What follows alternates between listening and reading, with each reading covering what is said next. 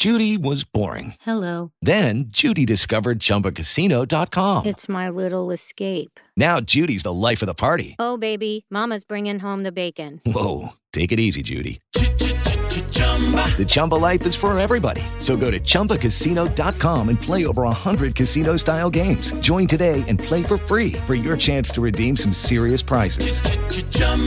ChumbaCasino.com. No purchase necessary. Void where prohibited by law. 18 plus terms and conditions apply. See website for details. All right. Ready to go. Here we go.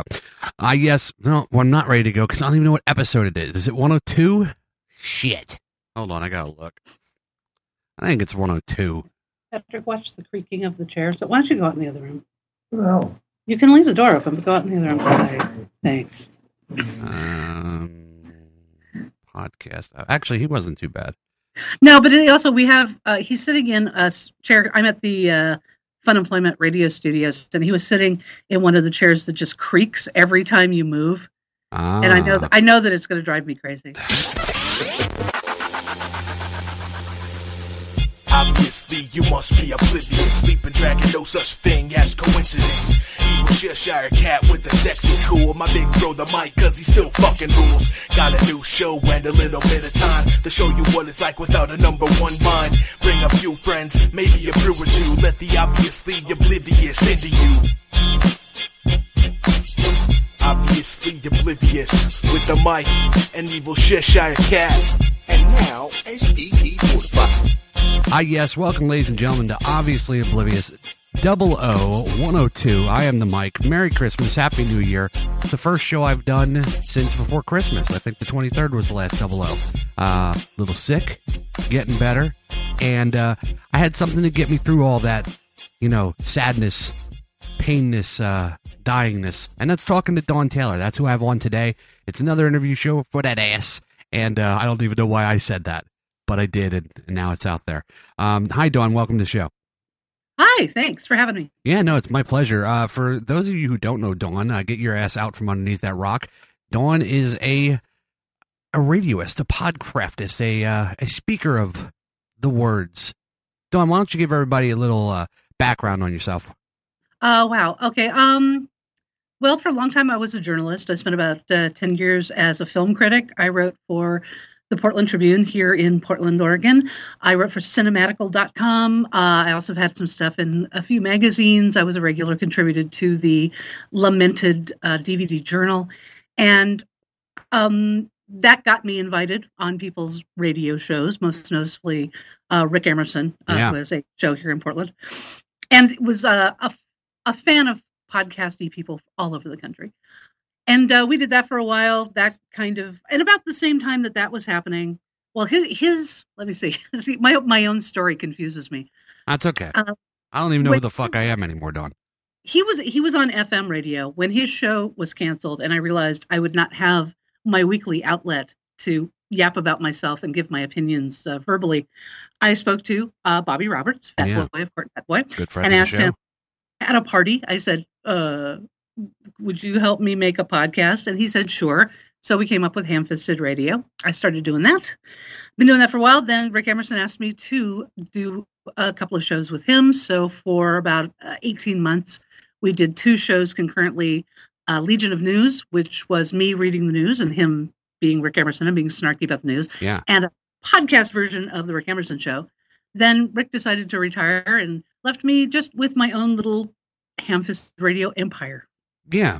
And so what is it with you and the men in your lives where you're just they're just quitting and they're just going away? What's going on with that? It could be. I mean, let me just say this. I'm glad Patrick's getting better. That was a little touch and go for a while. At least he didn't get the raw end of the deal like Rick and Bobby, but well, Bobby quit his own show, but he didn't quit me. He still produces Ham-Fisted Radio. We still record a show every weekend. We have my podcast is a little weird that I do 2 shows each week, and I do them from 2 different locations with different co-hosts. That is strange. And I still do one every weekend. Yeah, no. I don't want to talk about Fat Boy the whole time, and I'm not going to. But I'm not convinced. That's enough attention. I'm not convinced that he's going to be okay with it. I'm not. No, he does like things to be about him. He really does, like all the time. Yeah. So, but I love him to death. But I'm worried about my friend. You know. Yeah. So how did you feel when Rick decided that he didn't want to do it anymore, and then so then you were just back to ham-fisted? You invest a lot of time in your shows. I mean, how? I do. Are you still there? Yeah, I'm still here. Good. Everything got weirdly. I asked like 3 questions, and I'm like, shut the fuck up and let her answer one of them. Also, and everything just went quiet, and I thought at the same time I touched the computer, so I thought I'd screwed up Skype.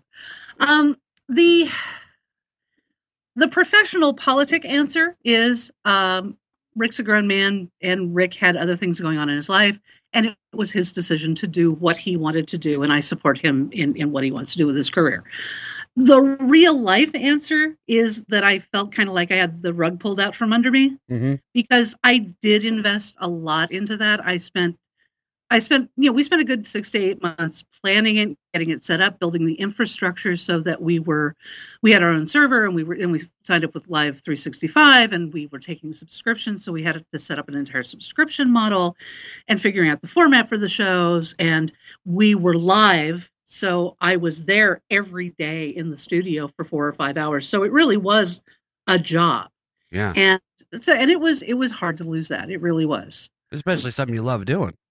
Yes. And I did love doing it. I absolutely loved doing it, which is one of the reasons I still do Ham-Fisted Radio, because as you know, once you start doing this, if you're the kind of person who, not everybody is going to want to podcast, but if you're the kind of person that it like appeals to you, it becomes addictive very quickly. See, here's where I stand on it. I agree that I like my outlet. I like my way to get out to the world. I like that I help people. I like that I entertain people and make their lives better. But sometimes podcasting's a fucking thorn in my side. Oh yeah. But what do I do to fix that? I start a Star Wars show, which is beginning next week. Yes, so I'll do that. I'll start that now too. Let's do that. But I love broadcasting. I don't talk a lot in real life because I don't like people so much. But yeah, podcasting is great if you don't like interacting with people. Yeah. There is a saying that show business, that radio is show business for ugly people. And I think really what it is podcasting is show business for people who just don't want to actually interact with people face to face. But we have a lot of things we want to say to them, damn it. I don't want to sit there and type away in a blog. Fuck that. No, I got a microphone. I'm going to speak. And I did blog for a lot of years. I think I was on LiveJournal for 7 years, and I did blog, and that was all at the same time I was being a journalist for a very long time. Just feel that my calling was to tell people what I thought about things via the written word. Yeah, and now I do it this way. Well, that's the one thing I did learn about you. I was investigating you. I was looking into your past, and I didn't really. I guess I never really made it click back in the Emerson days that you did do movie review stuff and you did do journalism in the past, and I want to get into that. I want to hear how you started that. So let's start as a young lady, a young lady. I'm talking like I don't know, mid-teens, and what your interests were from there, and how you got into journalism, and now let's make the journey to where we are now. Well, my interests in my mid-teens were basically avoiding spending time with my mother as much as I could, and hanging out with my friends, and not going to school most of the time. I was a big reader. I did write for my own entertainment. I would skip all the classes all day, except I would go to art and drama. And then I would get my report cards would come, and it would be sad because it would be like, math, that 47 absences, D. History, 63 absences. For some reason, I would go there more. D. Drama, 2 absences. A. I was at school. I just wasn't going to most of my classes. I liked art and drama. That's what I did. Yeah, I liked the TV studio and playing Nintendo. That's what I did. Yeah. I went to college a bit. I took some classes at UCLA, some classes at Santa Monica City College. Wow, you went to UCLA. But I never. Wow. No, nice. Go ahead. I'm sorry. But I never got a degree of any kind because it just seemed like too much work. I was always very much adrift. I had no idea what I wanted to do, where I wanted to go. And I also had this terror the terror of the perfectionist underachiever, that if I committed to any one thing, it would turn out to have been the wrong thing. Yeah. So I never picked a thing. Well, there's nothing wrong with that. You were a young girl. It's okay. And I did a few things. Eventually, I realized I needed a career. And so I went to culinary school, and I was a chef for a while. I like that. And I just realized I was not type A enough to work in a restaurant kitchen. What about a food truck? You're in Portland. Get a food truck. That I may do that at some point. I got this whole chocolate business thing that I know you do, and I want to talk about that as well. So don't forget about that. Yeah, and then eventually, I did write for my own enjoyment. Like I said, I put out a zine for a while in my 20s, and I was living here in Portland. Had just come off of an incredibly bad relationship, and was working at Starbucks because, well, they hired me. That's where people that just got out of bad relationships go. Starbucks. Damn it, I need a job. Who will hire me? Starbucks will hire me. They have 19 locations on this block. Let's go there. And that's where I met Mike Russell, who was a regular on the Court and Fat Boy show. Mm-hmm. He's a cartoonist, a writer for the Oregonian stuff, and he hired me to start writing some stories for the community newspaper that he was editing. And that led to me working there part-time, doing things like typing up the obits and, the community calendar, which led to me becoming an actual writer there full-time. And I worked with him for about 4.5 years doing community news. And during that time, I also started writing film reviews for first a paper called Just Out here in Portland. That they hired me. I wrote 2 reviews. Then they told me that the paper had been sold and was going under. Oh, that's crazy. I had 4 reviews in the last 4 issues of Just Out. But my editor there went to become editor at the newly formed Portland Tribune, and he took me over there as a film critic. So that worked out nicely for a while. Yeah, I mean, you have more published movie reviews than I do, so that's something to stand on right there. I did a lot for a number of years between the DVD reviews for DVD Journal and writing for different outlets like Cinematical. Writing for Cinematical was great. It was that's one of those classic stories where it was great. Our editor was great. The content was great. It was a marvelous site. And then AOL bought it. Yeah. And Ariana Huffington decided that they didn't want to pay anybody for content. And so basically everyone at Cinematical quit. And now they have people who write for them. Well, then eventually they folded Cinematical into, I believe, I think it's movies.com is the one that they own. And it's all the same thing. They pay their editors squat, and then they have people writing for them the same as they get people for Huffington Post, where they go, well, we're not going to give you money. We're just doing you a favor by letting you get the exposure. Oh, so that's behind the scenes that I don't know. Yeah. Yeah, that's a lot of writers, professional writers, just really, really try to avoid and dislike Huffington Post as much as possible because I got to say, it's genius. Ariana Huffington, she figured it out that it's the way of the internet. You tell people, well, I can't give you any money, but thousands and thousands of people will see your stuff, and that will lead to other work. It never does, though. Not for me. Thousands and thousands of people listen to me. I never got anything else. Dawn. I'm sorry. I'm in a silly mood. Sorry. The only way that works is if I think you're promoting something else.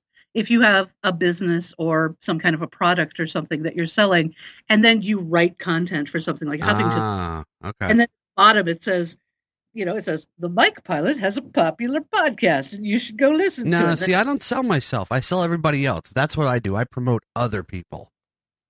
Yeah, I don't promote other people or myself. So this is the first interview I've ever given. I know. I was very pleased about it. Bobby said something to me about that months ago. I'm like, well, good. I like it. And here's the thing. I've other people, but nobody's ever interviewed me. I know that Futzer, Jeff Futzer. You're familiar with Jeff Futzer? Oh yeah, he's a big fan and supporter and friend of Ham-Fisted Radio. Yes, and he was actually going to sit in when we were doing this interview when we were going to do it earlier this week. He was very excited about it. I know. I feel terrible about it.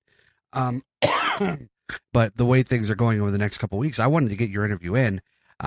But I want to bring him up because I know he is a huge supporter and a huge fan of yours. And I just wanted to bring that up. Futzer's a good dude. Futzer is a good guy. Futzer has been very good to me, and I appreciate I appreciate him. One of the things I did not realize would happen when I started doing this would be the real world support that I would get from people who listen to the show. That people would come by, say, "Can I come by the studio and bring you something?" I say, "Sure," and they'll come by and bring me a bottle of whiskey, Mm. or just people sending me stuff, or I. In fact, tomorrow night I'm going to go see the Book of Mormon, which is something that back in September I went, "Oh my God, Book of Mormon's coming to Portland, hooray!" And looked at the tickets and went, "Holy crap, there's absolutely no way I can afford those." And because they're, honest to God, a pair of tickets is like $250. It's a lot of money these days. And so I just kind of complained about it in general on Facebook because it pissed me off, because I was like, damn it, I really wanted to go see. And a woman who's a friend of the show, she also is a subscriber to the season at this thing, and said, "Oh, I can get tickets at a really much more affordable price for you." And I said, "Oh, please, then do that. That'll be great. Just let me know what they are, and I'll pay you back." And she got the tickets. She mailed them to me and just said, "No, they're my treat. Consider it a birthday present." Oh, that's nice. And thank you for bringing me so much joy listening to your show. And I was like, wow, people are awesome. This is great.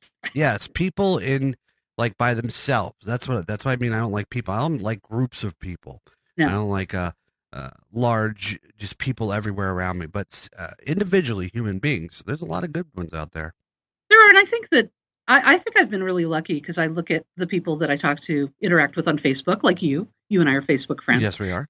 And I forget sometimes just how stupid and illiterate and horrible most of the world is, because I think the people who are attracted to my show and the people who friend me on Facebook are generally pretty smart and reasonable and can spell. Yeah. So I forget just how idiotic most of the world actually is. I think with the spelling though, I think that the internet progressed in such a way that everybody was on forums and they were spelling things wrong, and those terrible spellers were doing so poorly that either they gave up doing that or they learned how to spell. And now people spell better because they don't want that ridicule. It's like being a stutterer in person. You just stop talking, or you learn how to not stutter. It's the same thing. There are with some bad people spelling, though that still just don't quite understand the forum that they're in. My friend Eric Snyder posted something on Twitter last night saying, you people do know that there are things called texting and email. You don't actually have a private conversation on Twitter.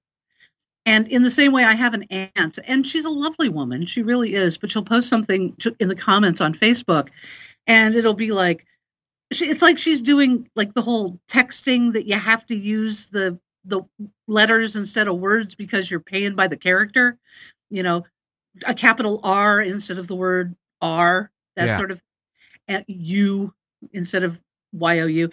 And I always feel like responding to her and going, you're not under any pressure to not use full words here.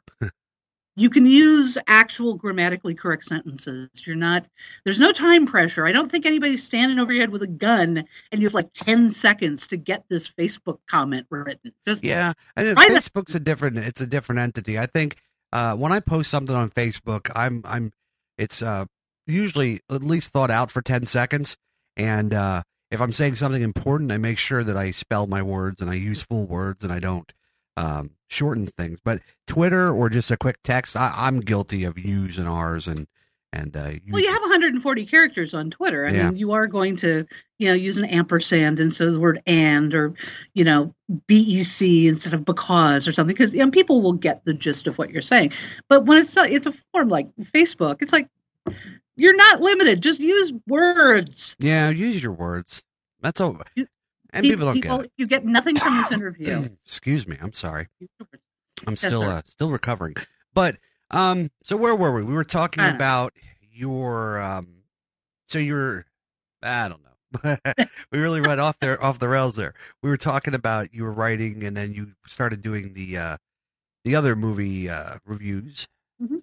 And then where did you go from there? Pretty much here. That pretty much brings me up to date, really. In fact, actually right now, I made a vow that I was going to get back into writing film reviews Oh, on nice. a regular basis again, because I went back to look for something I had written recently. And this sounds so conceited, but I went back and I read it and I went, this was pretty good. I was actually good at this. Maybe I should do that again. So where did you skipped over from the bad breakup and working at Starbucks to where does Patrick come into the story? I met Patrick about 6 months after the bad breakup. In fact, I met him while I was working at Starbucks. God. Starbucks is like Virginia. It's for lovers. Well, I met Mike Russell at Starbucks. Patrick, I met him at a science fiction convention. Oh, even better. I'm not a big science fiction person, but I had a lot of friends who were, and I learned really quickly that the cons are fun. The panels are fun. Mostly just hanging out in the bar and drinking and meeting people is fun. And so I denied being a geek for a long time, but I worked at a Renaissance fair for 15 years, so I really had no right to declaim geekiness. I was going to say, I'm not surprised one bit that you spent 15 years at a Renaissance fair. That doesn't surprise me at all.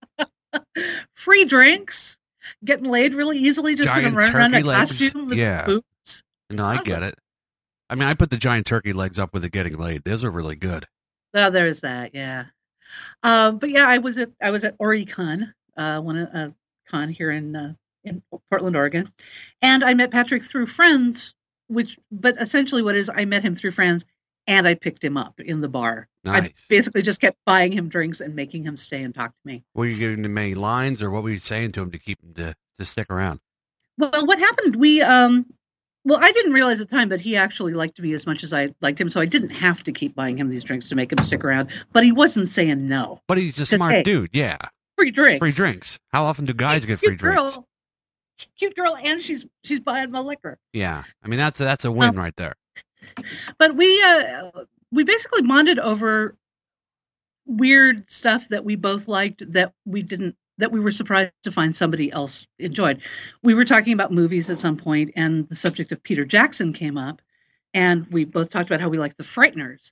And I said, well, he made this other movie before that that's just like this really insane, over-the-top zombie movie. And Patrick went, Dead Alive? And I said, yeah. He said, you saw Dead Alive? I said, yeah, it was at Cinema 21. He goes, I saw it at Cinema 21. And he told me later, it was that thing of like, oh my God, I just met a girl who likes zombie movies. It's important. So there was that. I know that. I'm sorry, go ahead.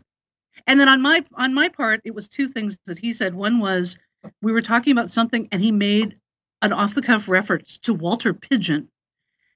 And I thought, he knows who Walter Pidgeon is? I don't know who Walter Pidgeon is. I have to be honest.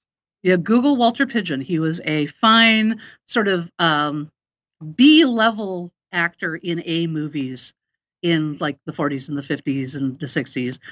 But he was, did you ever see Forbidden Planet? Yes. He was the I dad. see him here. Yeah. Okay, that guy. I didn't know his name. Yeah. Okay, I know him. But we were also talking about something, and we were talking about Ren and Stimpy, and the Happy, Happy, Joy, Joy song came up in conversation. And he just, very conversationally, he said, well, you know that whole rant that Stinky Weasel Teats goes on is based on a monologue from Burl Ives in the movie The Big Country. And I thought, who is this guy? How does he know shit like this? And so that, and then me liking Dead Alive, and then we just went and made out in my car for 45 minutes. Oh, and that's a good thing too. Listen, I don't want to be. I'm a little vulnerable right now, Dawn. I'll be honest with you. I'm not on my game. I'm not top notch. I'm not completely healthy yet, but I'm going to be a little vulnerable with you right now. Okay. There's nothing wrong with believing that there is somebody out there for you that actually gets the shit that you get and enjoys the shit you get. And these people who keep settling for people that aren't for them. It's a shame. And I'm saying this is a public service to all these kids out there that don't understand that. I mean, really, yeah, it sucks if you're alone for a while, but eventually you'll come across some guy in a bar and he's going to know who Walter Pidgeon is, and he's going to take a lot of your drinks and go make out with you in the car for 45 minutes, and then you're set. Yes, exactly. I would also like to, I think for years after I met Patrick, I I gotta say, I might actually be responsible for some of the fake geek girl problem, because I tell you, I met Patrick, and then I would tell my friends, I'd go to a science fiction convention. I tell you, there are a lot of guys there, and they're smart, and they're funny, and they're socially awkward, so they're not dating a lot. So most of them are single. Yeah, and they're really nice dudes, most of them too, because they're mama's boys, or they just know how to treat a woman, but they can't get a woman. Yeah, and if you're interested, if you're into pop culture stuff, they'll just be so awed by the fact that you get their cartoon references and stuff that they'll love you. Yeah, It's great. I chased my wife for many a year, and the longer we're together, she now likes Walking Dead. She's always liked Star Wars. She's always liked things that I like, and it was worth the wait, and it was worth the chase. It really was. Yeah, although there's also things. There's always going to be things that you don't like that the other person likes. That's just human nature. Yeah, I don't like her sister at all. I was thinking more like AC/DC, but sure. No, I mean, it's pretty much her sister and her mom. Everything else, she's aces. But them two fucking broads, let me tell you, Dawn. Oh, they drive me nuts. They really do. And she knows, they know it. I tell them. I'm like you. Listen, Futzer was telling me about you that he said the greatest thing about you on when you were doing things with Emerson is that you never let him get away with shit. And he dominated most people that were on the show or that he talked to. And, I'm kind of that way too. And with my wife's mom and her sister, listen, and my wife, I mean, she knows that I'm a sweetheart, but I tell it how it is. And, the fact that you can get somebody like that to back off and I think you get what I'm saying, or am I wrong? I do get what you're saying. Yeah. I feel very lucky. I really like my in-laws a lot. The mom side of the family. My husband's dad is a piece of work, but my mother-in-law is great. My sisters-in-law are great. Patrick got the best end of the deal in that my parents are both dead. Oh. They died before I ever met him, so he does not have to deal with my mother. And man, he's lucky. He is so lucky. Yeah, because you mentioned earlier that you didn't really like to be around your mom. No, she's awful. Was she just, now I don't want to say this and be rude or mean, but was she just one of those terrible people, or was it just a mother-daughter we don't get along sort of thing? It was kind of a little of both. Other people loved my mother. You got to imagine a woman that looks like Ann B. Davis, but talks and acts like B. Arthur. and people loved my mom. She was a nurse, and she actually ran an entire unit at UCLA Medical Center for a long time. And people all the time would tell me, "Oh, your mom is great. She doesn't take any shit from anyone." And I thought that might be a good quality for anyone other than her child. But she was a bit of an alcoholic control freak. Mm-hmm. So even if she was funny and smart and people liked her, I had to actually live with her, and she was a horror at home. So, well, and when you live with somebody, you know them better than their friends do. People always put on a little bit of a front for other people. Yeah, I always laugh when people do mother jokes or parental jokes that the punchline is, "You never do anything right." Because that was kind of the refrain through most of my life with my mother. Well, I'm sorry. It's funny. My dad doesn't really care. I mean, my dad's a good dad, but he doesn't care if I do right or wrong. He's just a laid back dude. My mom, I can't do no wrong on my mom's eyes. I'm a wonderful man. She tells everybody on Facebook all the time. She'll post on all my posts. "You're such a wonderful man, Michael. So wonderful." And this is a thing. I would like to send a message out to all the men and the ladies out there who are single as well. If you're dating someone, the whole getting along with them and liking the same things and all that is awesome. But the one thing you have to make sure you vet on an early date is, how do they get along with their opposite sex parent? It's very important. If you are a woman and you go out with a man and he tells you he hates his mother, just run. Just run, because anytime there's going to be any kind of a problem, he's going to look at you and hear his mother's naggy voice, and you're going to pay the price for it. Well, that and The Silence of the Lambs and Psycho and, a few other choice movies as well. But it goes the other way, too. It's like, you don't want to be involved with a woman with daddy issues. You really don't. You just don't. Dawn, I have to tell you, I don't want to make this about me, but I'm going to right here. I have my 7-year-old daughter who has been my pride and joy since the moment she was born.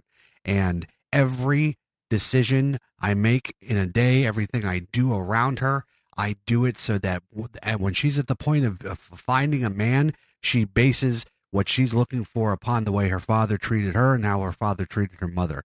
And I think that is, I could spoil my daughter with gifts and give her everything she wants and ponies and cars and this and that. But the best thing that if you're a father of a daughter, the best gift you could give her is being a positive male role model in her life. I believe it was Chris Rock who said that as a father, your main job is to keep her off the pole. Yeah. That is a good bit. But it's just, it's really important. And, I mean, even, I apologize when I'm wrong. I apologize. I don't say I'm the father. I can do what I want. If I'm wrong, I'm wrong. I'm sorry, honey. Daddy was wrong. Yeah, I'll do that. I don't care. That's nice. Will you be my dad? I can be a father figure for anybody, Dawn. No. You're married. It's okay. It's not like you're trying to get in my pants or nothing. So we're good. No. We're good. Because I didn't ask you to be my daddy. Yeah. See, that would be creepy. That would be creepy. And then Patrick would be like, what are you talking about, Dawn? Or just sighs and rolls his eyes and goes, not again. So, I want to know more about Portland. Your thoughts on TV shows that I watch that are from Portland that I like and don't like. I want to see what you think. Okay. Portlandia. Thoughts? Portlandia, from a Portland perspective, I got to say it is right on. It is obviously very broad satire, but it's broad satire that understands what is eminently mockable about Portland. As a TV show that is going out nationally, I find it puzzling that people would find it at all interesting anywhere else, because I got to say, I only find it marginally funny and I get the joke. Yeah. Okay. So that's kind of my take on Portland. I can watch it and go, yeah, that's what it's like. All right. But rarely do I just laugh out loud and think it's hilarious. It's more of a like, yep, you really skewered us that one. And, but if you're living like, in Austin, Texas, you might get it too.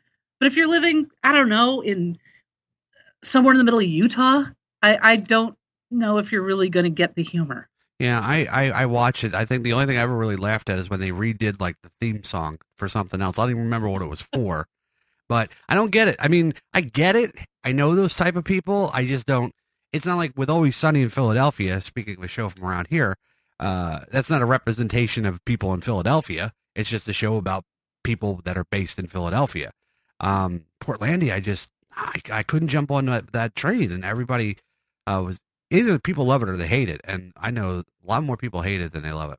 Yeah, it's not laugh out loud funny. It's more like oh yeah, okay, I see what they did there. Yeah, I agree with you. Now this one, I'm going to get ostracized for this one, but this is a show from Portland that I quite enjoy. I hated it the first season, but now my wife pulled me into it and kept me in it. And Grimm, have you watched Grimm? I love Grimm. Fucking fantastic show. Besides the fact that I just love the show, I really like the way they do it. I have characters I don't like. That girlfriend character. The girlfriend got to go, Dawn. I can't stand her. Plus, not only does she have to go, but their relationship is so bad. Yeah. Because and she got to get her eye fixed, too. I don't know what the fuck's going on with that thing. He's running around killing demons. The aunt shows up, tells him you're a Grimm. Here's the trailer. You got to do all this stuff. And then he doesn't tell her. Yeah. And I think this has always been an issue I've had with comic book heroes. Like, well, I can't tell you because then you'd be in danger. But you're still sleeping with her. And she's still in danger. So she's in danger. But in this case, it's like, I really have a problem in a relationship that supposedly has some kind of basis in reality. That you're living with someone, you actually want to marry someone, and you don't tell them, oh my God, my crazy aunt showed up with this trailer full of weapons and told me I'm a monster killer. Not share that. Yeah, that's kind of the first thing. Like I pulled my wife into. I'm like, let's talk to her because she's freaking crazy. I would totally just go, Patrick. Oh my God, you're not going to believe this. Guess what? I'm a Grimm. We're gabbers though. Maybe that's why. Yeah, maybe. But as far as the actual art direction of the show, that it really gives you a good idea of what Portland looks like. Beautiful. It's not quite that gloomy and rainy all of the time, but that's what most of the residential neighborhoods look like with those kinds of houses. Yeah. I think it makes Portland look beautiful, and that really is, it shows off a lot of what I really love about living here. Yeah, and it got Monroe. I mean, that guy's really cool too. I love Monroe. Yeah. If Grimm ever like fails, I think they should give Monroe his own show. I listen, I've emailed Silas Weir Mitchell about 20 times just for my wife to get him on the show so she could sit here and talk to him too. And he did get back to me. He's very busy, but hopefully one of these days it works out. But the show is, we were talking about this last night. I like Sons of Anarchy. I like Grimm. I like Walking Dead. I like Breaking Bad. All these shows have something in common. They're going somewhere. They're not just stale. Now, Bones is a good show, but the same thing happens on Bones for the last 8 seasons, and it never going anywhere. Same thing was going on with House. I like shows that they're actually, you see something coming, like they have with Grimm.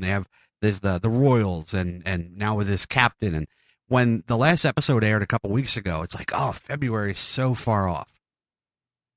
And I think that's the mark of a good show, when you're upset when it's on a break. Yeah. I like a good sort of story of the week show. The first few years of NCIS, not NCIS, CSI. I get my letter shows mixed up. Yeah, they're all confusing. CSI, and they were all just sort of, a case of the week thing. But I thought it was done really, really well. But I do like a show that does have a good through story. As long as it's not made by J.J. Abrams, who gets me. And God, man, I should have learned. J.J. Abrams and Chris Carter are going to burn in a certain hell of their own making for being people who consistently make shows that tease us and tell us that there's some kind of like a solid story that they have all worked out. And you will find out what the mystery is somewhere down the line. And about season 3, you just go, wow, you're pulling this out of your ass as you go along, aren't you? Yeah. You don't actually know what the polar bear is for at all, do you? You just put a polar bear there and figured you'd figure it out later, didn't you? It's a mind fuck, Dawn. That's what I do with just general everyday conversation. I throw things out there that make no sense, and that's what people latch onto. And then you get done with your whole con, and they're like, "Well, what was the polar bear about?" And you're like, "No, I just wanted to mention a polar bear." This has nothing to do with what we've been talking about, but I have another friend who lives in Philadelphia. He's a writer named Scott Weinberg. Okay. And you and he have such a similar cadence and manner of speaking, probably both being from Philly, that now I'm sitting here just thinking how awesome it would be, and also a little scary, to be in the same room with both of you, listening to you both talk at the same time. We should do it. Let's one day let's get together and do a little show. Okay. I'm sure he would love it. He's also a film writer, and I like probably that. enjoy that. Great deal. I like that. I listen. Anybody that has my cadence, I'm listening. I've had many phone conversations with him, and I'm listening. He talks a little bit faster, but other than that, it's that same. Also, the same way of saying my name. That Dawn kind of a thing. That's just it's awesome. I like it. What's his last name? Weinberg. Weinberg. Scott Weinberg. I'm not one of those people that just say, "Oh, that sounds familiar," but it does actually sound a little familiar. Where does He's he all write over at? the internet. You've probably seen his name on, I don't know, DVD covers and crap like that. He's a bit of a big deal as a film critic online. Well, tell Scott Weinberg that I said hi and that we should get together sometime. I will do that. That's fantastic. Look at you bringing people together across the country, Yeah. different side of the country, making people be friends. Making people be. Now, I'm all about the lightness and the happiness and the puppies. Oh, I like puppies too. We were talking about getting a puppy, but that's for another day. I want to get back to Portland, and you were talking about how the Grimm represents how that city looks, or the feel of it. What are you from, Portland? Not. I've lived here for over 20 years, but no, I'm not from here originally. I grew up in the Los Angeles area. Okay, Southern California. Yeah. Okay, so that makes sense. Because I was like, if she went to Portland, if she lived in Portland and then went to UCLA, that's kind of a stretch. But okay, so that makes more sense. But why? What got you to Portland? Well, I hated Los Angeles. I grew up in a. It started with my hometown as a child. There's a little town called Manhattan Beach, which is south of LA, and it's well, Fast Times at Ridgemont High was based on one of the high schools in my town. One of the 2 or 3 high schools he did his research at was one of the high schools in my town. So that's the atmosphere I grew up in. And it was very much a beach culture, very much a physical athletic culture. And I was a sort of pudgy, very pale-skinned person who did not tan well and did not really enjoy playing beach volleyball. So I I just never really enjoyed the culture or the sun or the heat of Los Angeles. And at the point when I started thinking about places to go to culinary school, I had been to Portland once with my mother when she was visiting a friend, and I loved it here. Absolutely. I got here and I was just like, wow, it's kind of rainy and it's kind of drizzly and the place is cool and they have water fountains on the street that aren't full of garbage. And oh my God, they have video monitors in bus shelters to tell you when the bus is coming, and no one has stolen them or broken them. This is kind of amazing. And so, for a lot of reasons, I really liked Portland, but I ended up coming here to go to culinary school. And as soon as I started living here, I realized this was just where I belonged. I just felt very much at home here, and I never left. That's cool. I feel that way about Salt Lake City, and I've only been there once. It's scary to pick up everything and move to a new town, especially like in my case, I didn't know anybody who lived here. Yeah. If it's, I don't know, if the atmosphere is different, and the atmosphere here, everything here is so much different from where I came from, and it's just, I just love it. I think it really makes a difference in your quality of life, even if you have to give up some stuff to go to a place that geographically works for you. Well, and I respect it. I respect it as a single woman with nobody there. You picked up, you moved, you started your life. I've always envied people that were able to do that sort of thing. Although I have things that people don't really leave Los Angeles because everything is there. You can get everything. And if you just like where you're living is too expensive, well, there's cheaper parts of the Los Angeles area. It's so big, it's like its own state. Yeah. And then the people I knew who left LA, the furthest away they got, they would only live in LA because they were going to move up to the Bay Area. They wanted to live in San Francisco. So when I told people that I was moving to Portland, I just got these dumbfounded stares. This was kind of before it became like, before the New York Magazine thought it was like the coolest place on earth, and there were no TV shows about it or anything. And my friends were just dumbfounded. Like, why Portland? I can't really explain. It's none of your business. I don't want to tell you because I don't want you following me here. That's why. It's just where I belong. Yeah. I want to go to Portland. Is on my list of the place. I guess the number one place that I want to visit that I haven't been to yet, and mostly because I want to see Grimm, where Grimm is, based. I want to be able to be close enough to Northern California that I can go check out Mount Shasta, and then I want to be, that general vicinity where I can go north and see Mount St. Helens from afar, and then look for Bigfoot all at the same time. And it's a dream of mine, and people laugh at my Bigfoot once. I would love to see a Bigfoot, but I don't know. That's the place that I think I should go looking for it. I think we still have a Bigfoot society here. I know that BFRO, it I used to live in a part of town where this guy had regular monthly Bigfoot Society meetings. Yeah, I think the BFRO is either based in Portland or I think it is based in Portland. Yeah, it is. Yeah, see, I don't know. You got to watch Finding Bigfoot. That show is amazing. This has got to be the first stop on your Bigfoot tour. Yeah, my Bigfoot tour. Northern California, Oregon, Southern Washington. That's about it. I don't want to go. It is. You'd asked about Portlandia though, and every once in a while, those of us who live here, it's painfully obvious so much of the time where the show comes from. And I was actually thinking about it earlier today. I was on my way to the studio and I drove by a place with a big colorful sign, and it's called the Urban Farm Store. Yeah. Because it's where people go to get stuff, for their chickens that they raise in their backyards in Southeast Portland. Now, do you have people in Portland that do the urban foraging? Oh, I'm sure they are. I don't even know what that is, but it sounds like something. It's where you go around and you pick like different plants and stuff around the city and then take it home and eat it. Oh, probably. I think that seems like something in Portland. That seems like a very important thing right? to do. It's not just me.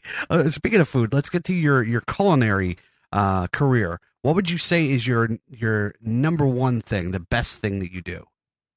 Well, I did this. I was a pastry chef after I got out of school, and that's my forte. Is the whole or fort as it's actually pronounced. That's a long running awful show argument about fort and forte. I'm on the forte side of that argument. Forte sounds fancier. Fort sounds stupid, but that's apparently how it's actually pronounced. It's pronounced fort. No, a fort is where you hide from Indians. Exactly. Yes. But So I lost my train. I'm But I was sorry, a pastry yeah. chef, and that's that's always been the thing that I think I was actually best at. And then, as mentioned before, I've got this whole chocolate thing that's Yeah, this going is on where I was inside leading. Yeah. because I really like working with chocolate. I really enjoy it. It's So we call in its leading own the way, witness in it's my kind of field. an art form. It's really fussy and it's really specific, but there are lots of interesting things you can do with it. And I had I became obsessed at one point with these different companies that you could buy stuff from on the internet that sell soaps and scented oils and things. There's one company in particular called Black Phoenix Alchemy Lab, and they have hundreds and hundreds of scents that are evocative of different moods. They're named after characters in Alice in Wonderland. You can tell you're a writer. Evocative is nothing, a word that has never come up in my vernacular. Yeah, I got me a big vocabulary. Yeah, I don't. Even vernacular, I have a headache from that. But I don't know. I was thinking, and they'll do things like they have a whole line of scents that are based on characters from Neil Gaiman novels, and the profits go to the comic book legal defense. But so everything, and I was kind of interested in the whole idea of it's a marketing thing, but it's also an interesting sort of style thing. It draws people in because you're not just buying a bar of soap or a perfume or something. Like I have some. They do a Lovecraft bunch of stuff, and one of the scents I have is called Miskatonic University, and it smells like dusty old books and whiskey and coffee. So like my grandfather. A little bit, yes. It smells like grandpa, and it smells. But you smell it and you go, "Wow, old books. How did they do the smell of old books?" Now, how did you manage that? Yeah, I don't know. I guess I don't know what do you put in a perfume that smells dusty? A book. I have no idea. I guess you just get an old book and like Willy Wonka. He was throwing shoes in there and time clocks and all kinds of things. I don't know. I don't know how. Anything if you have little Oompa Loompas as slaves. I'm not a chemist. I don't know how these things work. Yeah. So I don't either. But It's fucking magic, Dawn. It's magic. And I thought about it, and I was thinking about. I said, somebody could do that with chocolate. You could get like ideas for things like the 7 Deadly Sins or characters from books or whatever, and you could come up with a flavor, an interesting, complex flavor that's specific for each of those things. And then you could market it to the same sort of goth, steampunk, geek community people that buy these scents. And people that love chocolate. And so I thought that would be a good idea. And being the genius I am, it took about 10 or 15 minutes for me to go, I could do that. Maybe I should do that, because if I don't do it and somebody else does, then I'll feel bad because I had that idea already. I know that's YouTube for me. Yeah. So I came up. I first sold them a couple of years ago when I was on LiveJournal. I sold them strictly to people that I dealt with on LiveJournal, and they were enormously successful. I mean, if anything, it was too successful too fast because I just couldn't keep up with demand. So, but I do a line of 7 Deadly Sins, and there's a different flavor for each of the 7 Deadly Sins. One of the lines is called the Choconomicon, and it's 4 different flavors based, with a Lovecraft theme.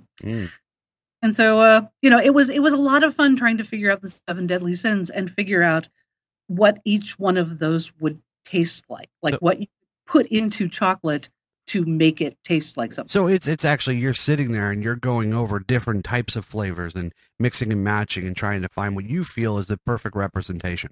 Yeah, like with the 7 Deadly Sins, envy is a key lime. Because green envy, yeah. And then it has bits of chopped candied ginger in it because you get like a little burn with your. So yeah, wrath is pretty easy. It's 3 different kinds of chili and cinnamon and cloves. That's so smart. It has a little heat to it. So yeah. What about a lot of fun gluttony? Coming up What's gluttony? What's a gluttony? I actually just changed gluttony because. Originally it was toffee because I thought that was a really nice sort of overindulgent, crazy kind of a thing. But I found the toffee didn't work because it gets soft really quickly, so you don't get the crunch anymore. So I just changed gluttony, and it is, what the hell did Patrick? Do you remember what gluttony became? Oh, gluttony is orange because somebody pointed out to me that oranges are a symbol in many cultures of extravagance and wealth and abundance. Like Florida. So it's orange. It's orange with a little bit of caramel in the center. Now, is this readily available that somebody could just purchase? I am actually this evening, after I get off of this, I am working at in the next couple of days getting the website up. And when the website is functional, you will be able to purchase these sometime in the next day or two. You will actually be able to go to polydorychocolates.com or polychoc.com, either one, and Nice.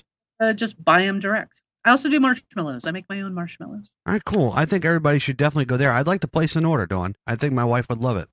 I will take your money, sir. Yeah. So I'll just wait till it's up and running, and I'll do it right through there. But Okay. treat There's me. also a Facebook page if anybody who's listening to this wants to keep an eye on what the developments are and if it's up. There is a Polydory Chocolates Facebook page. All right, And let's spell it out for me because I'm going to go there right now. Polydory, Polidori. Polidori. Polydory Chocolates. And that name comes from when I first did the chocolates. One of the collections I did, and I'll bring it back later, were 4 flavors based on the 4 people that were there the night that Mary Shelley wrote Frankenstein, which is the famous story with John Keats and Mary Shelley. And anyway, John Polidori was was Shelley's physician, and he is credited with writing the first vampire story.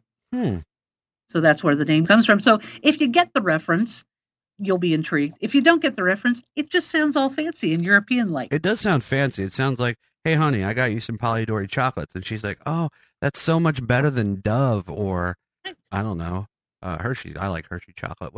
Cadbury. I don't know. Yeah.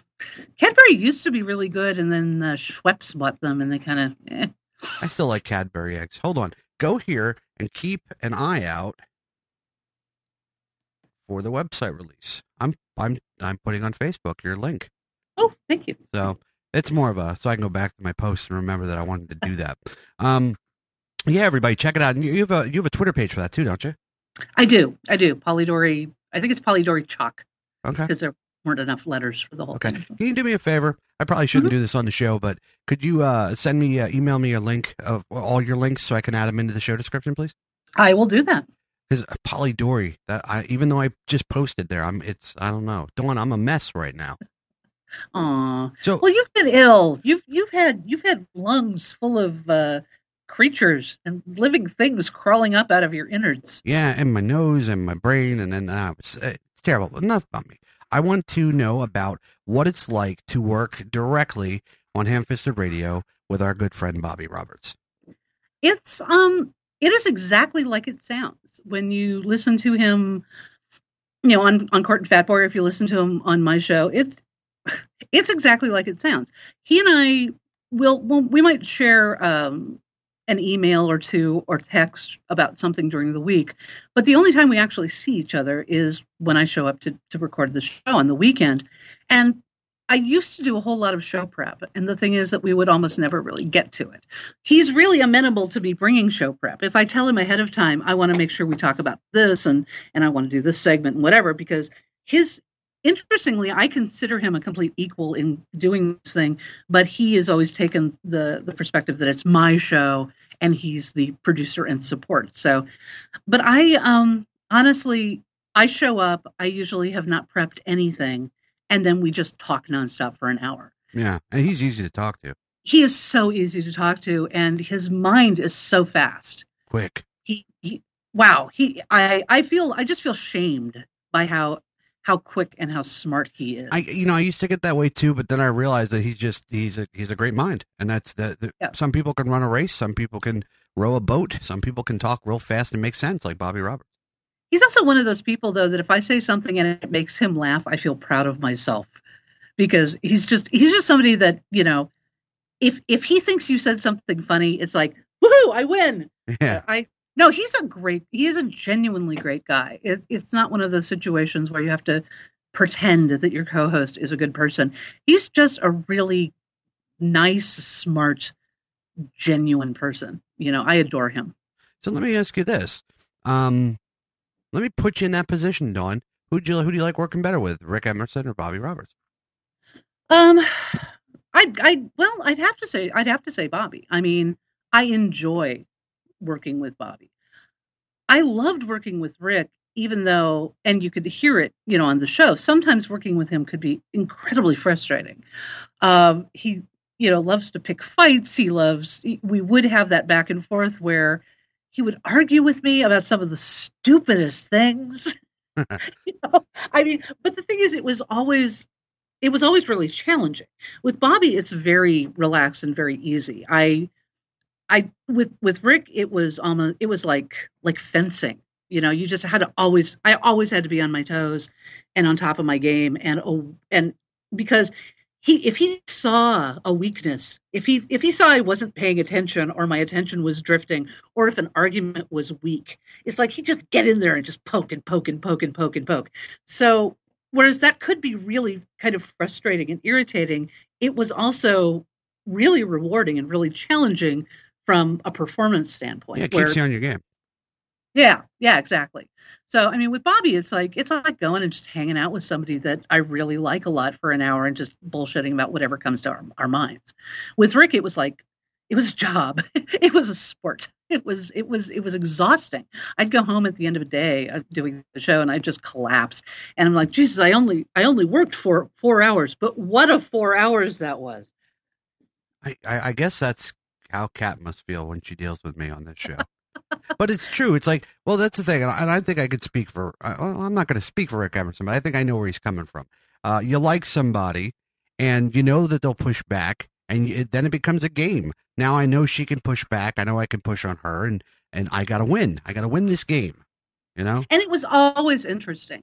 Even if there were days when, he was a little off or I was a little off or he was in a bad mood, even on the days, and they were rare, but even on a couple of days when he genuinely pissed me off, it was never dull. It was always, he's absolutely one of the best at doing what he did. And I don't know, maybe what he'll do again at some point, but he was an absolute genius at his craft. And I learned a huge amount from working with him. And it was always, like I said, it was always fun and entertaining, and it made me sharper and better in a lot of ways. Makes me a better person. Great Thank experience. You. Do you still keep in touch with him? Not really. When the show ended, I was mad at him, and he doesn't really like people being mad at him. As you could probably tell from listening to the show, he doesn't. He doesn't really enjoy conversations about feelings. And so, and I think it's one of those things that if I want to be friends with him, I'd have to reach out, and I just haven't really been in the mood to yet. And he essentially has just kind of gone into seclusion. Yeah, that's what I was going to say. It's like, in my mind, he's like a hermit now. Yeah, people will ask Sarah and Greg, like, what's he doing? They'll ask me what's he's doing. And it's like, everyone's like, I don't think he's doing anything. His wife, Laura, said, no, he's just even more of a recluse than he was before. I think he's working on a book. I don't know what he's doing. He seems, I hope he's happy. Yeah, I mean, that's all you can hope for. I got a new dog recently, Wow, that makes me happy. I always like getting a new dog. Yeah. So, do you have any pets? I do. I have a dog, a pit bull mix named Bella. Now, you didn't name her after Twilight, did you? No. I had her before Twilight. Because you're in that whole area of vampires or fake vampires. Well, I try to explain that to people all the time. It's like, her name's Bella, not Twilight. It had nothing to do with Twilight. And I have a cat named Nemo. Nemo, I like that. Now, did you name it after Nemo the fish or Nemo the man?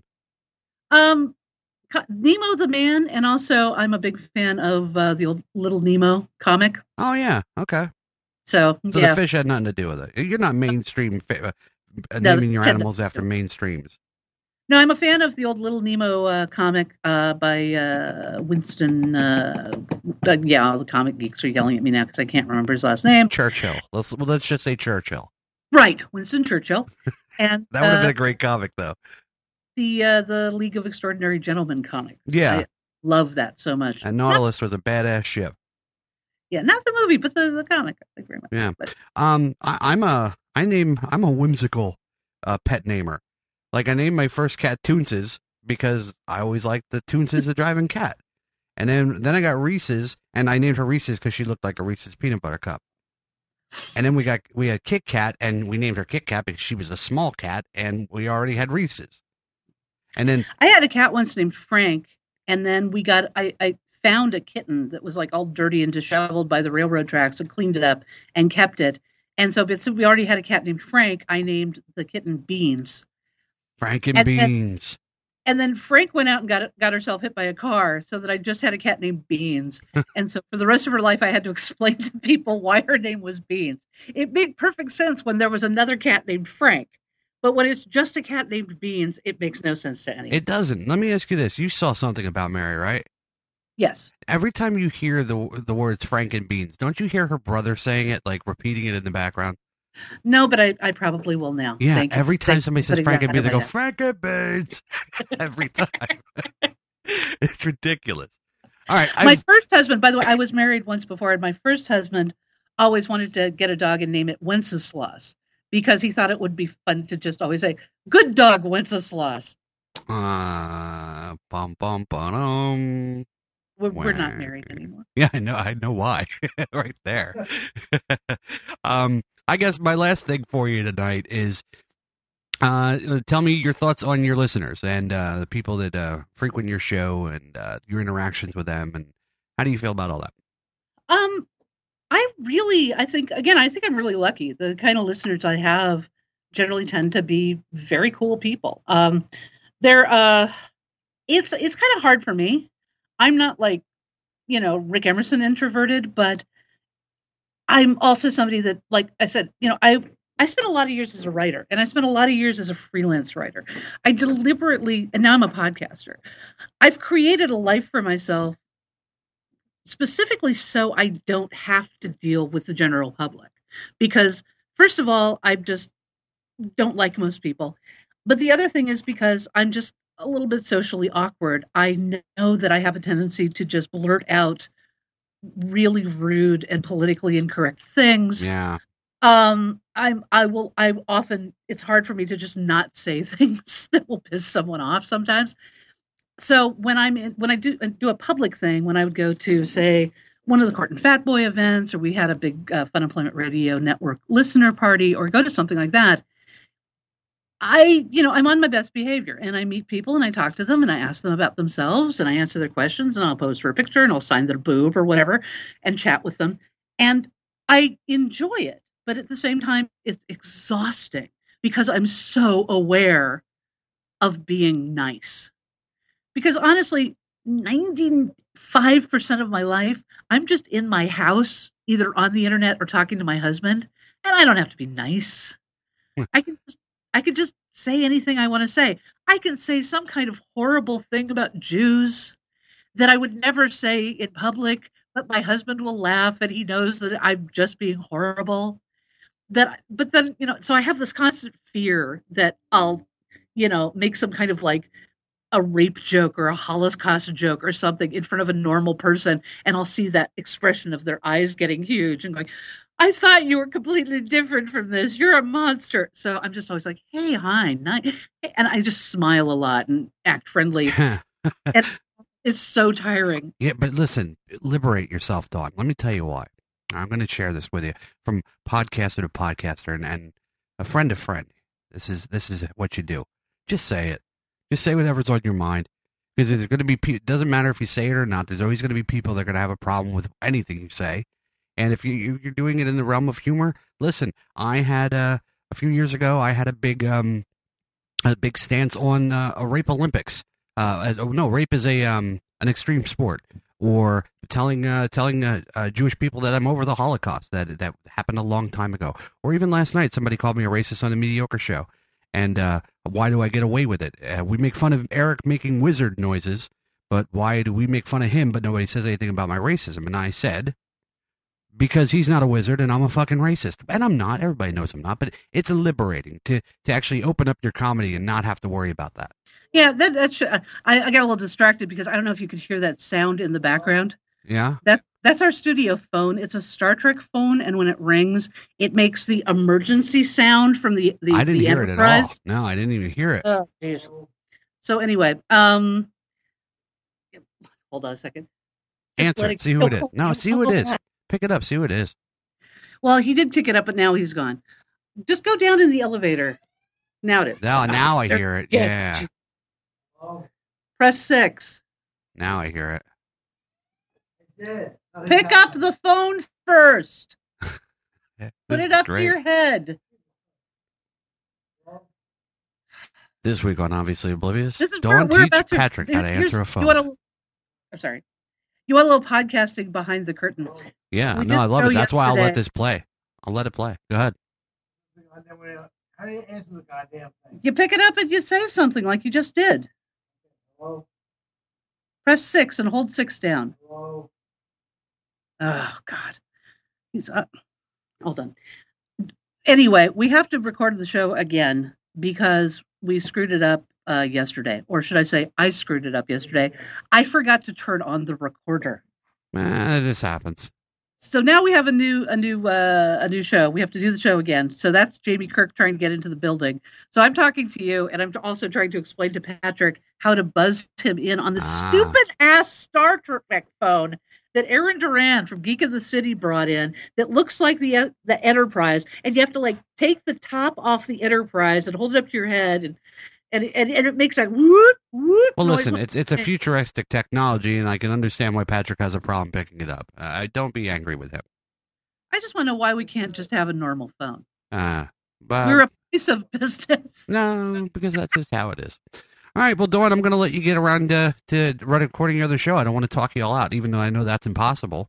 Maybe we could do this again. Maybe. Well, see, if you were local, I'd have you on my show. I'm not sure how to record. If I can figure out how to record a Skype Skype conversation, we'll have you on our show. Yeah, you too. just plug Skype into the mixer, and then there you have it. Yeah. Wizardry, magic, whatever. It's a fucking miracle, Dawn.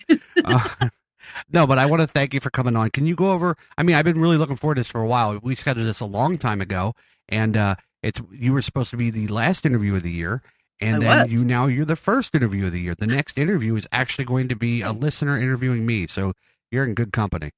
I have to admit, I was very flattered when I realized you've had people like Neil deGrasse Tyson on, and people who actually have things to say. So, yeah, I'm actually, my reach goes very far. You wouldn't know it by the stupid stuff I say on Facebook, but I'm actually I'm a relevant person on the interwebs. You're somebody, mister. You're somebody. I'm somebody, damn it. I don't know who I am, but I'm somebody. But no, can you go over your links, all your links one more time? Okay, let's see. Well, Ham-Fisted Radio is at hamfistedradio.com. We're also on iTunes, so if you listen, you'll like it, please subscribe. The chocolate business will be at polydorychocolates.com or polydorychoc.com. You can find those at on Facebook. You can find Polydory Chocolates on Facebook as well. I'm on Facebook. Dawn Taylor. I'm in Portland, Oregon. You can, find me. I'm Go there. into my friends. She's right there. She's in my friends. I'm one of Mike's friends. I'm also on Twitter, Dawn Taylor 666. So you can add me there. And Google Dawn Taylor. I'm one of the first 3 that come up. You can go back and read some of my old movie reviews if you want to. Yeah, I wanted to do that. What I thought of, some old bad Star Trek movie or something. Is you go for it, people. Listen, there's plenty of stuff to read there. Go check it out. I just, like I said, again, when I mentioned this months ago that you were coming on, and I've been teasing it here and there. I know a lot of people were very excited because they've never heard an interview with Dawn Taylor, and thank you for letting me be the first. I appreciate that. Well, yes, I'm sorry. These people who were slavering to hear an interview with me. Well, that's the thing. Yeah. They need to get out more. I'm sorry. Not only that, it's just, I know that you've been just holding off all these years waiting for me to ask you for an interview. And I appreciate that you did that. So many people try to interview me, Mike. And I just keep saying, no, I don't know. I'm waiting for somebody who gets me. Yeah. And I get you. We're kindred spirits. We really are. So thank you. Thank you for coming on. I have one more thing to comment on, and that is say thanks to Patrick, because I hit a couple jokes tonight that I heard him laugh at, and that meant a lot to me. You're welcome. Yes, he says you're welcome. Okay. He's a good people. Everybody go check out and like and follow everything that Dawn does. And as soon as the website goes up, everything. Yes, everything. I'm going to go on and I'm going to get the 7 Deadly Sins for Ariana, because I know she'll love it. And even though the spicy one, I'll probably eat that one. I'm not a big chocolate fan, but I like chocolate and heat. I do like that. I thought you said chocolate in heat, and it took me a moment to figure out what you meant. Yeah, my mom's dog Chocolate when she's in heat. No, my mom doesn't have a dog named Chocolate. That's just disgusting. Way to end the interview. I do what I can, Dawn. I just want to remind everybody else, obviously, Oblivious goes live this weekend, Sunday, at a little bit later, probably 8 p.m. or so. We're playing the Redskins, are playing the Seahawks, and I want to watch that first. I'll keep everybody posted, but we go live, Mediocre Radio Network. Also, next week, next Wednesday, 8:08 p.m., Mediocre Radio Network is the Mediocre Show. Get there, get in the chat room, talk to us, love us, do all those things. Listen to the new Ham-Fisted Radio that's going to be recorded immediately when that's coming out. When's that going to be coming out, Dawn? It'll probably be online tomorrow, which is, what day is that? Friday? Yep. So there you go. Friday, you got that, you got this, and you can look forward to Full of Sith being recorded this weekend. I know a lot of you Star Wars nerds are going to be loving that, and it's going to be a good show. Brian Young, myself, Concetta Parker, and Fatboy Roberts will be once a month. He will be on the show for a whole show doing his thing. He's going to be doing like Star Wars rumor control, and I like it. Bobby Roberts rumor control, and he's gonna argue a lot with Brian because they have opposite opinions on Star Wars, and I'm gonna love that fucking nerd fight every month. I am. And arguing is really what he does best. Yeah, he's fantastic at it. But go back and listen to the beginning of his interview. It's hilarious. I will do that. Okay. All right. So you want to go out on what tonight? What's your song? It would be one of my very favorite songs in the whole world, Elvis Costello, Pump It Up. It's a great song. We're going to play it right now. So for Dawn Taylor, obviously Oblivious 00102, and Elvis Costello, who's a pretty good guy. I met him already. This is Mike saying night. Oh, I'm sorry. He's my favorite musician in the entire world, and I've seen him like a whole bunch of times, but I've never met him. Oh, really? No, I when I used to work for Real Radio, I was sent to every friggin' concert. I've met him like 3-4 times. Fantastic guy. Fantastic guy. I'm all aflutter now. Oh, well, if you ever, when you do see me in person, you shake my hand, it shook Elvis Costello's penis. No, it didn't. Just his hand. Oh. But he touches his penis with his hand. So you know, by default, I touched Elvis Costello's penis. That's true. You're like 2 degrees of separation from Elvis Costello's penis. Yeah. So look at you. Now you're really impressed with me. Look at that. All right. Well, thanks, Dawn. I hope you have a great night. Well, you too. Thanks for having me. Good luck with the show. Don't forget to hit record. I won't. All right. Bye-bye. Bye, Patrick. Bye. Thank you. This is Mike saying night.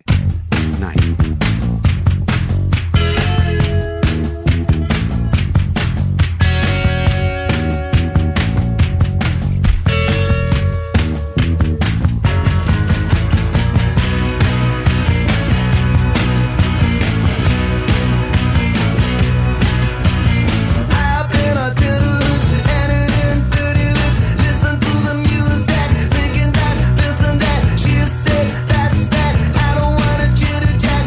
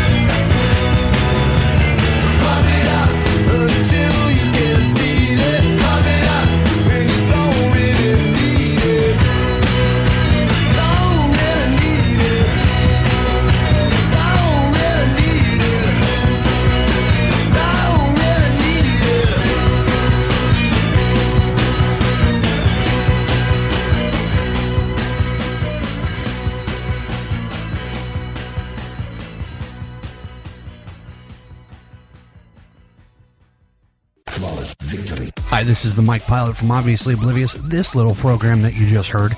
And let me tell you about ZachsWorks.BigCartel.com. My buddy Zach Martinez out in Salt Lake City, he does some pretty cool stuff. He takes wine bottles, liquor bottles, beer bottles, any kind of bottles, and he turns them into tumblers, glassware, that kind of nice stuff. So I implore you to go to that website, ZachsWorks, ZAXWORX.BigCartel.com, and check things out. They're a great Christmas present, and if Christmas already passed, because I'm not going to redo this commercial, I'm not, it's a good holiday gift for Valentine's Day, that birthday of somebody you like, to get and break up and throw at somebody that you don't like so much. These kind of things that I do. He also has some really cool tattoo art up there, too, so check it out. Zach's a good guy. He supports this show, and we support him. So once again, it's ZachsWorks.BigCartel.com, ZAXWORX.BigCartel.com. Help him out. And by that, I mean go there now and buy something, because you have more money than I do. And Zach, because he's fucking broke.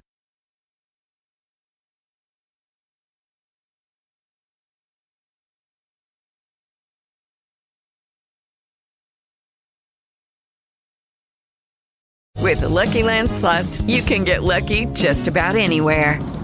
This is your captain speaking. We've got clear runway and the weather's fine, but we're just going to circle up here a while and get lucky. No, nothing like that. It's just these cash prizes add up quick. So I suggest you sit back, keep your tray table upright, and start getting lucky.